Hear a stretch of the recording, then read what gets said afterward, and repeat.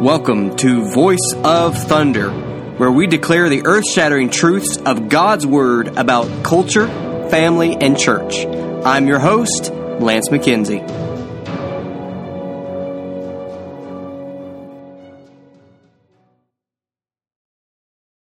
What is the process of sermon prep for you?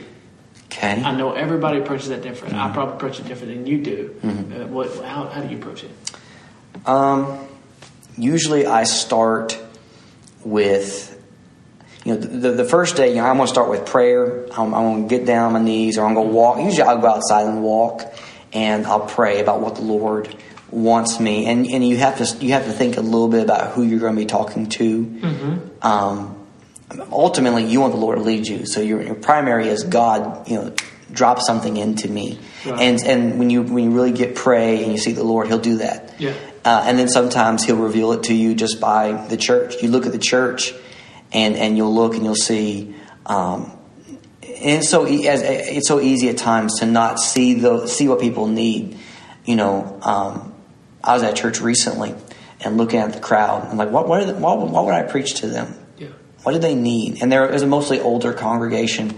And as a young man, it's hard. We're so different. All my friends are getting married. All their friends are being buried. Right. It's so different. Right. It's like, how could I even relate to preach something to them that's going to help them? A big challenge.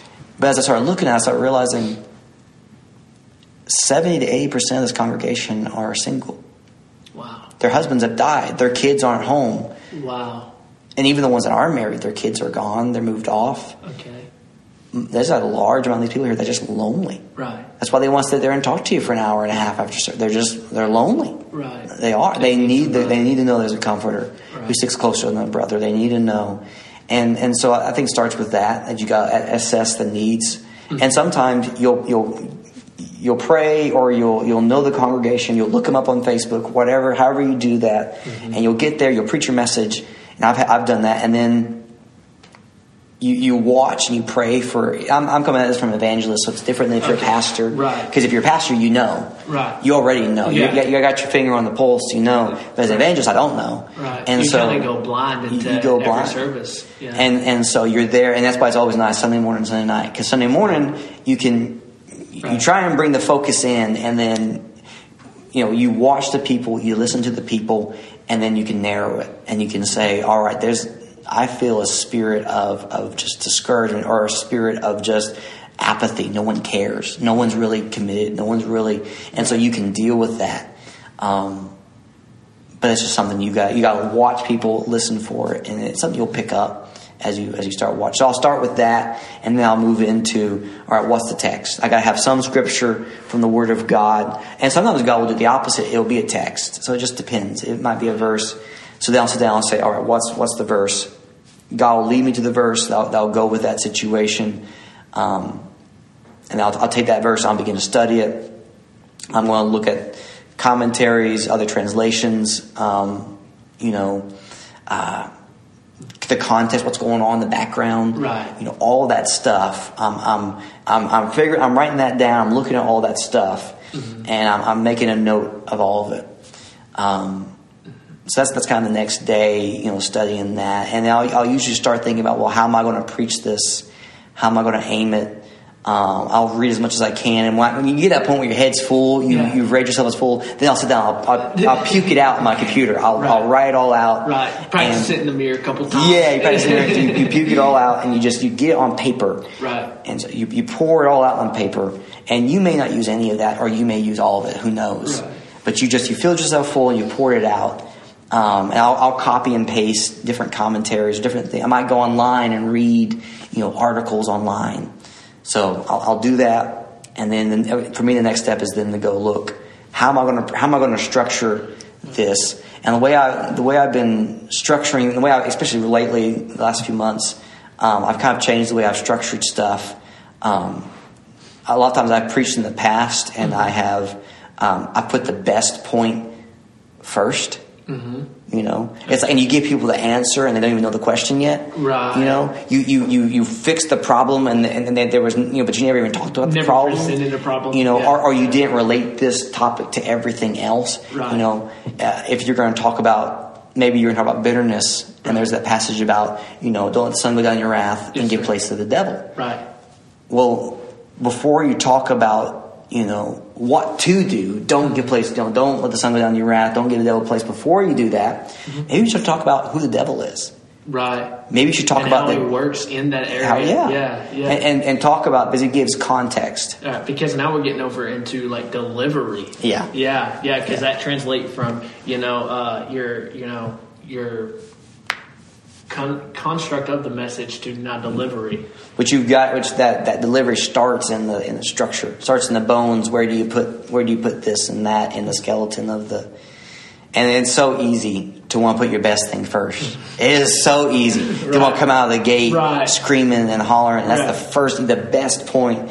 And even the sermon I preached Sunday night, that one, I almost preached it to where that story about my grandpa was at the beginning. Oh, really? I didn't. You saved the best from that. I realized I had to move that to the end. Right.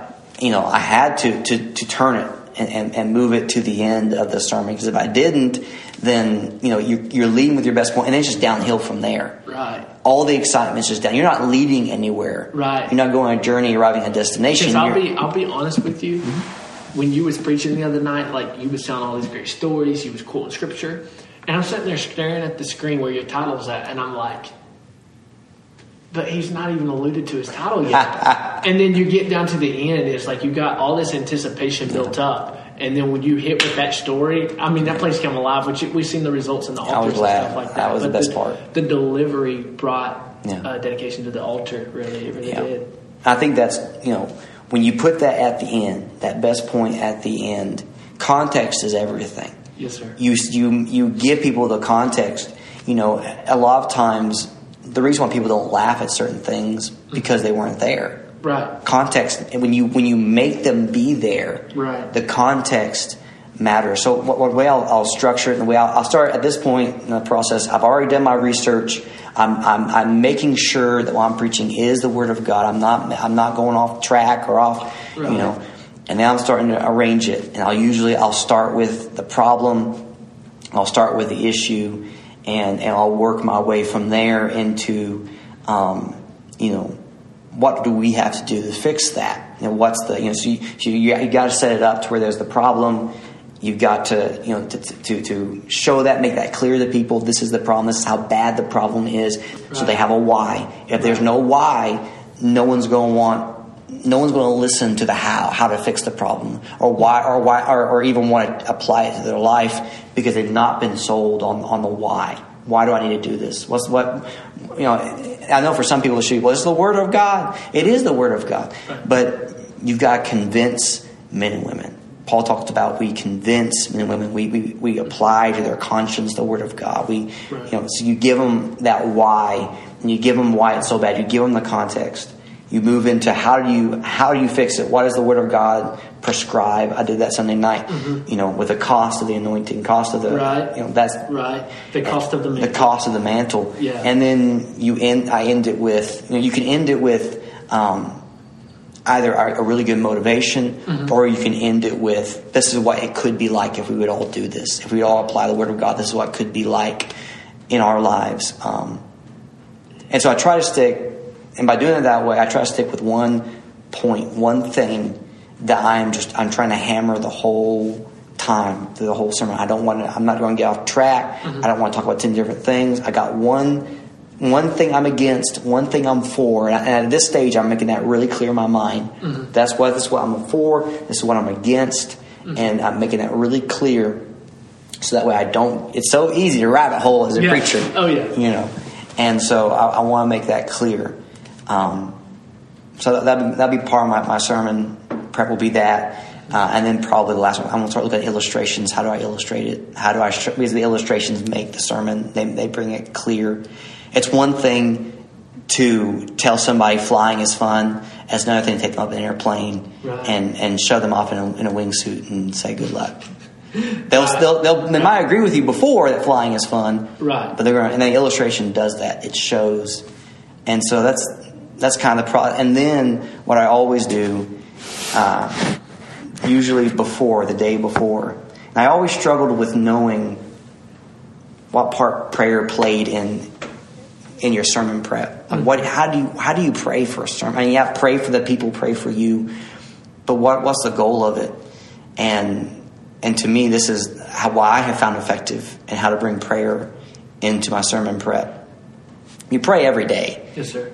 But the day before, I get alone with God in a prayer closet, and I do two things. One, I'm going to pray for the people until my heart is moved for them, until I'm desperate, until I see them, until you're immersed almost in anguish for them and their state. Yes. Yeah, until you see that and you meditate on what you're going to preach on and how that's going to apply, and that moves you emotionally. That to where now you love people. Right. You're not up there just to present some interesting thoughts, but you love people. Right. And so I immerse. That's why I'm doing that prayer closet. I'm immersing myself in that thought of I got to see them touched. I got to see them helped. Lord, touch them. I'm interceding for them until I'm broken. And then the other side of it is I'm asking God, what is your emotion? How would you feel about this sermon? And so I'm thinking about that and praying about that. And usually I'll stay there till something happens. I never leave there till something happens. If it's sometimes I'll just start preaching. I won't mean to. I'll just be sitting there and God give me a thought and it's just so strong I have to preach it and it'll just come out. I just stay until something I don't want to leave there without having that assurance that God came. And it makes a huge, when you get up there the next day, I can always tell a huge difference. Wow. It will carry that sermon. So man, that's some really good stuff. So would you say that this is something that ministry is currently teaching you is delivery, construction, or construction then delivery? Mm-hmm. Yeah, it's been the last several months especially. It's been really forming. Been listening to lots of stuff about it, trying lots of stuff, failing lots of times. Right, failing lots of times. To the mirror. Yeah. That's why that's why I'm so passionate about it, just because the last several months I've really been, trying to improve it. It's not that I'm trying to improve the truth. The truth is the truth, but I'll make it clear. This is what we're called to do. We want to sharpen ourselves as much as possible in those areas, for sure. Yeah.